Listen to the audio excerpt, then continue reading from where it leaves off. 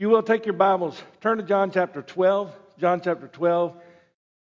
As you are turning, we are having Easter sunrise service. It's just a matter of not being able to read. It was on my notes that I was supposed to read, but we are going to be having that at 7 o'clock. The deacons will be setting up some chairs for people who want to sit, but we'll have a good time worshiping the Lord. If the weather's good, if it's not good, we'll come inside. Then we're going to have light refreshments. Don't plan on coming and eating a full course breakfast, but we are going to have some light refreshments before Sunday school at 9:15 and then the worship service at 10:30. John chapter 12, beginning to read at verse number 12. The next day, a great multitude that had come to the feast, when they heard that Jesus was coming to Jerusalem, took branches of palm trees and went out to meet him and cried out, "Hosanna!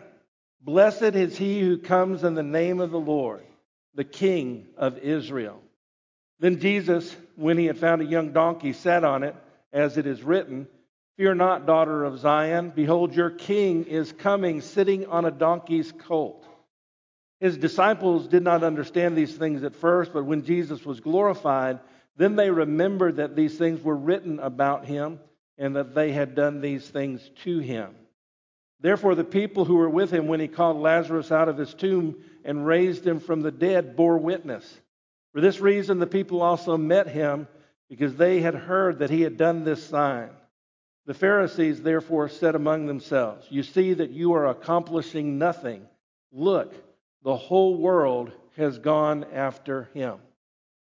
We're looking at the king in the last part of John, because Jesus was, of course, the king. And in this particular portion of Scripture, the king was praised.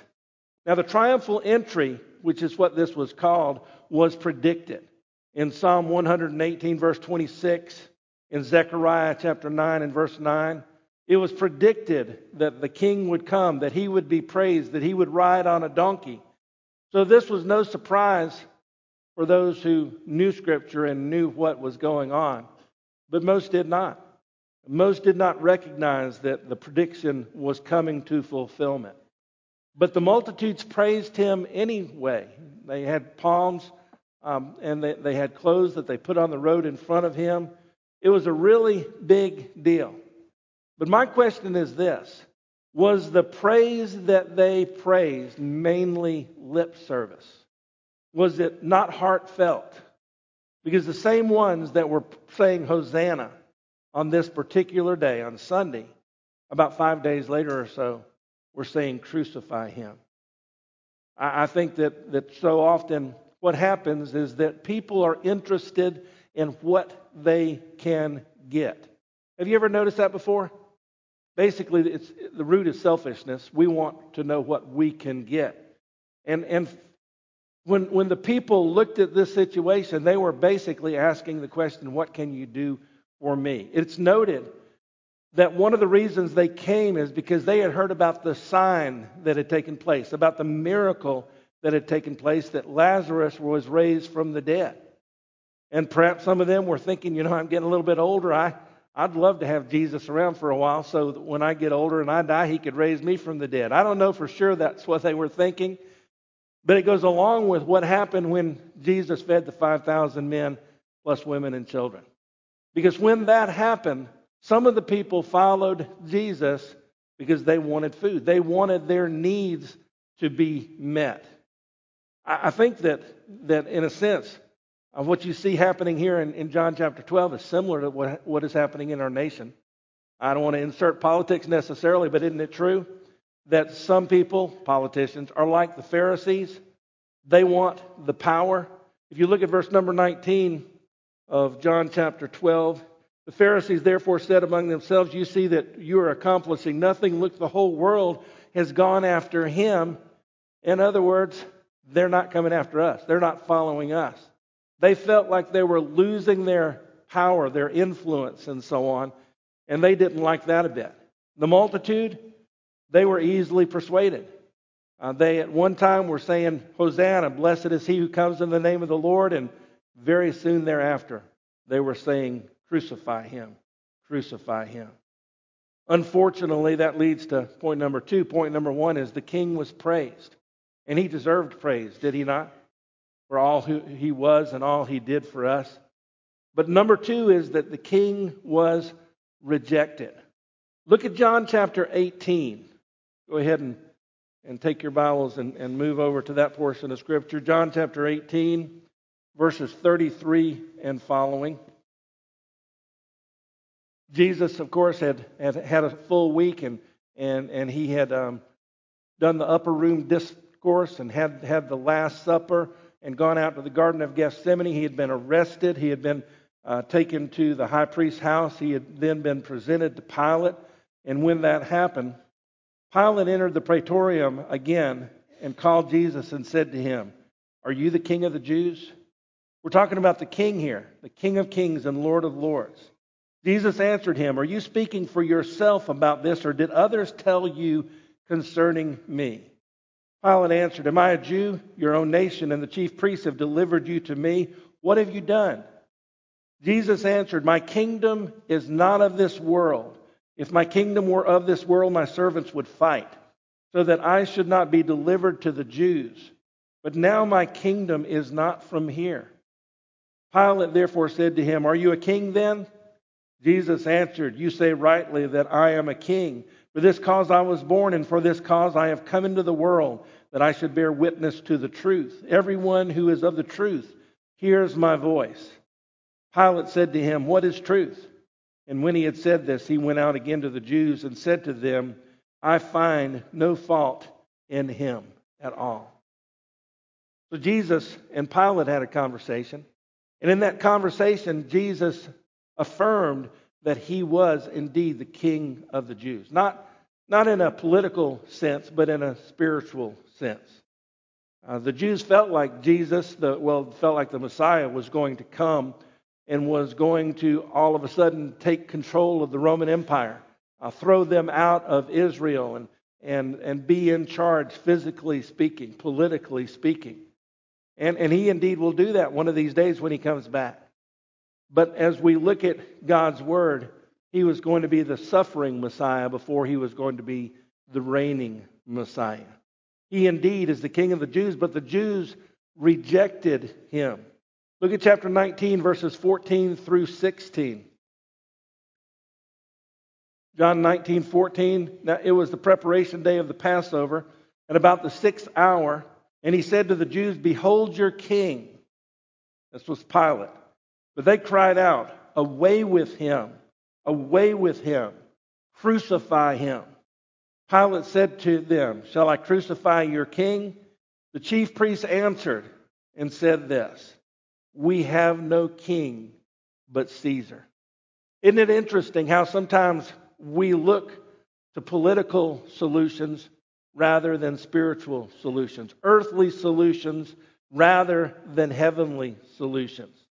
The reality is that the Jewish leaders and the Jewish people rejected the king.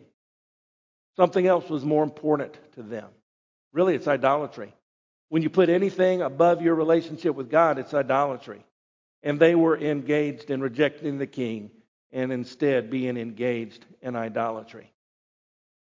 But what they did not recognize, and what most of the disciples did not recognize, is that Jesus knew that this time would come.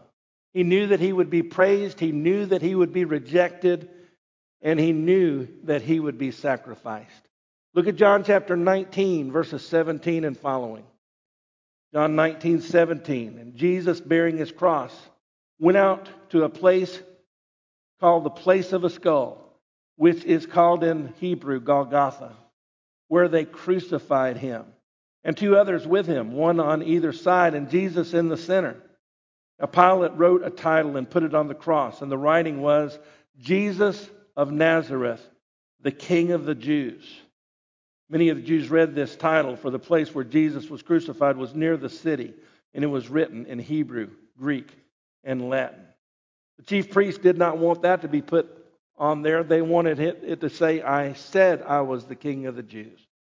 But Pilate said, "What I have written, I have written." And the king was sacrificed. The King of the Jews, indeed the King of Kings and Lord of Lords, died a horrible death on the cross to pay the penalty for our sins. It didn't take Jesus by surprise. I'd like to read a couple of verses from John chapter 12 again. John chapter 12, verses 23 and 24. Jesus answered them, saying, "The hour has come that the Son of Man should be glorified. Most assuredly, I say to you, unless a grain of wheat falls into the ground and dies, it remains alone. But if it dies, it produces much grain."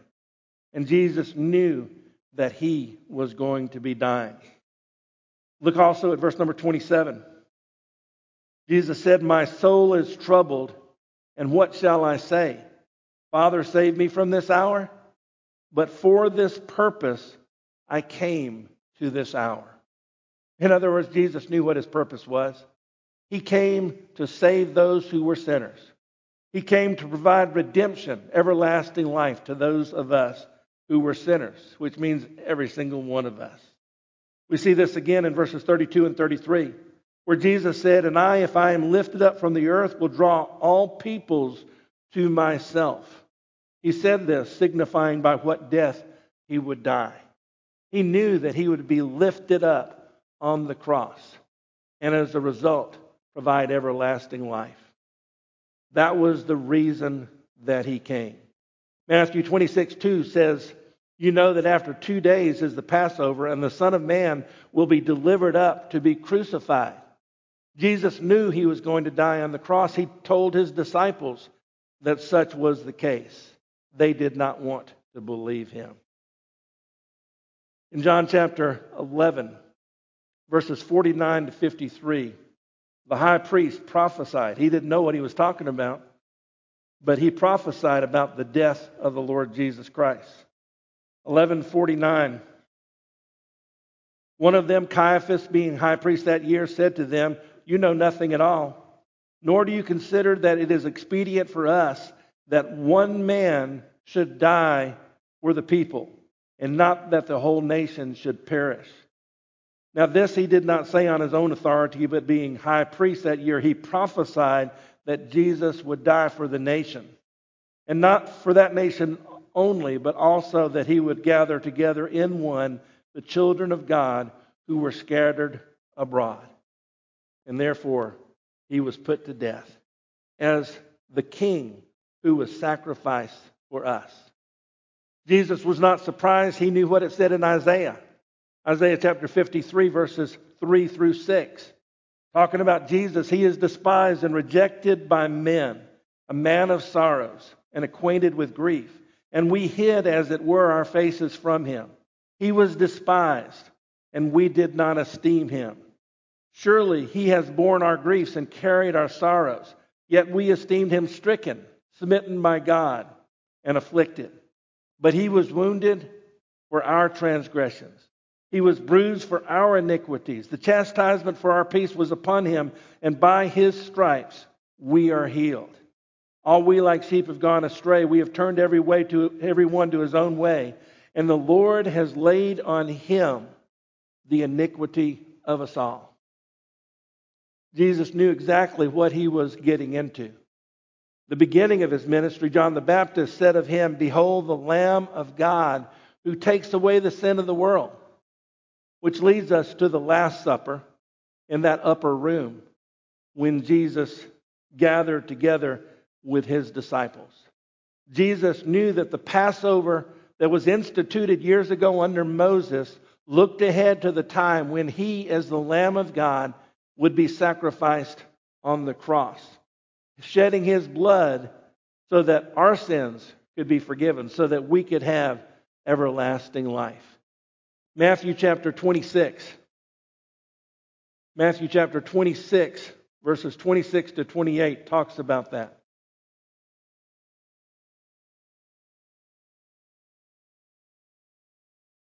Matthew 26:26. As they were eating, Jesus took bread, blessed, and broke it, and gave it to the disciples, and said, "Take, eat, this is my body." Then he took the cup and gave thanks and gave it to them, saying, "Drink from it, all of you, for this is my blood of the new covenant, which is shed for many for the remission of sins. So during the Passover meal, Jesus communicated to them that he was going to die. His body was going to be broken. His blood was going to be shed so that all of humanity would have an opportunity to trust Jesus Christ as Savior and have everlasting life. That's good news indeed. It's interesting, in John chapter 1, talks about Jesus being rejected. John chapter 1 and verse number 12 is a familiar verse that we're going to get to in just a second. But notice that it says in verse number 10, he was in the world was made through him, and the world did not know him. He came to his own, and his own did not receive him. But as many as received him, to them gave he the right to become children of God, to those who believe on his name. He was rejected. First he was praised, but it was lip service, I believe most of it was. Then he was rejected by the Jewish leaders as well as by the people. But he came into his own. His own did not receive him. As many as receive him, to them he gives power to become the children of God. We can experience that. What the gospel is all about. The fact that Jesus died, was buried, he rose again, he appeared to many people, and his death and resurrection was so that we could have everlasting life because the penalty for our sin has been paid. And we need to respond by faith, by saying yes to Jesus Christ and trusting him as our Savior. If you've never done that, it's the most important decision that can be made, that any of us can make. Sometimes we go to church, we sing the hymns, we smile. People think, well, that's a spiritual person there. Look at him sitting in that pew all dressed up, smiling. But the reality is that some of our praise is lip service. We're just going through the motions. We really don't have a heartfelt relationship with God, with Jesus Christ. Some of us are in it for what we can get rather than what we can give, giving ourselves to the Lord and serving him. We need to be careful that our praise is not just surface. Instead, that it is heartfelt. The king rejected. Some of us, even in church, have come to a point in our lives where we've said no to Jesus Christ as Savior or Lord. We know the gospel. We've heard it many times.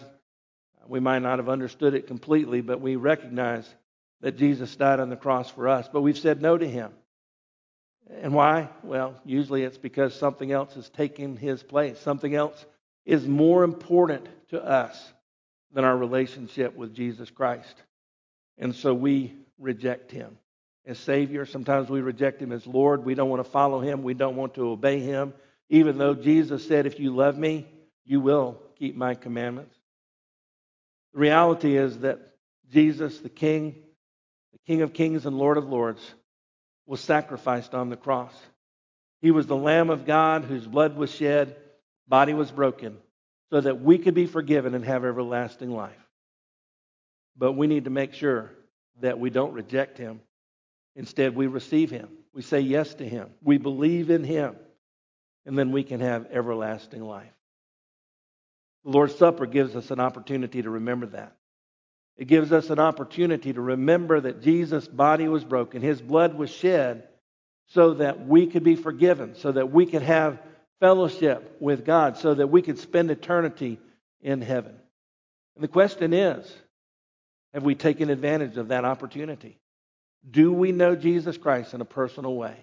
Have we trusted him as our Savior and as our Lord? As we're approaching the Easter season, that's the most important question that all of us really need to answer. Let's pray. Heavenly Father, we do thank you so much for what you did by sending your Son Jesus to die on the cross. As we look at Scripture, we see it throughout. The cross did not catch you by surprise, but it was your purpose. Lord, we don't understand how much you love us. We don't understand how you could do what you did. But we know if you didn't spare your own Son, but delivered him up for us all, you will also with him freely give us all things. And Lord, my prayer is that each one of us might make sure that we're not rejecting the King, but we are receiving the King as Savior and Lord. We're trusting Christ as our Savior and seeking to live for Him day by day. Because that's the best thing to do. In the light of eternity, it is definitely the best thing to do.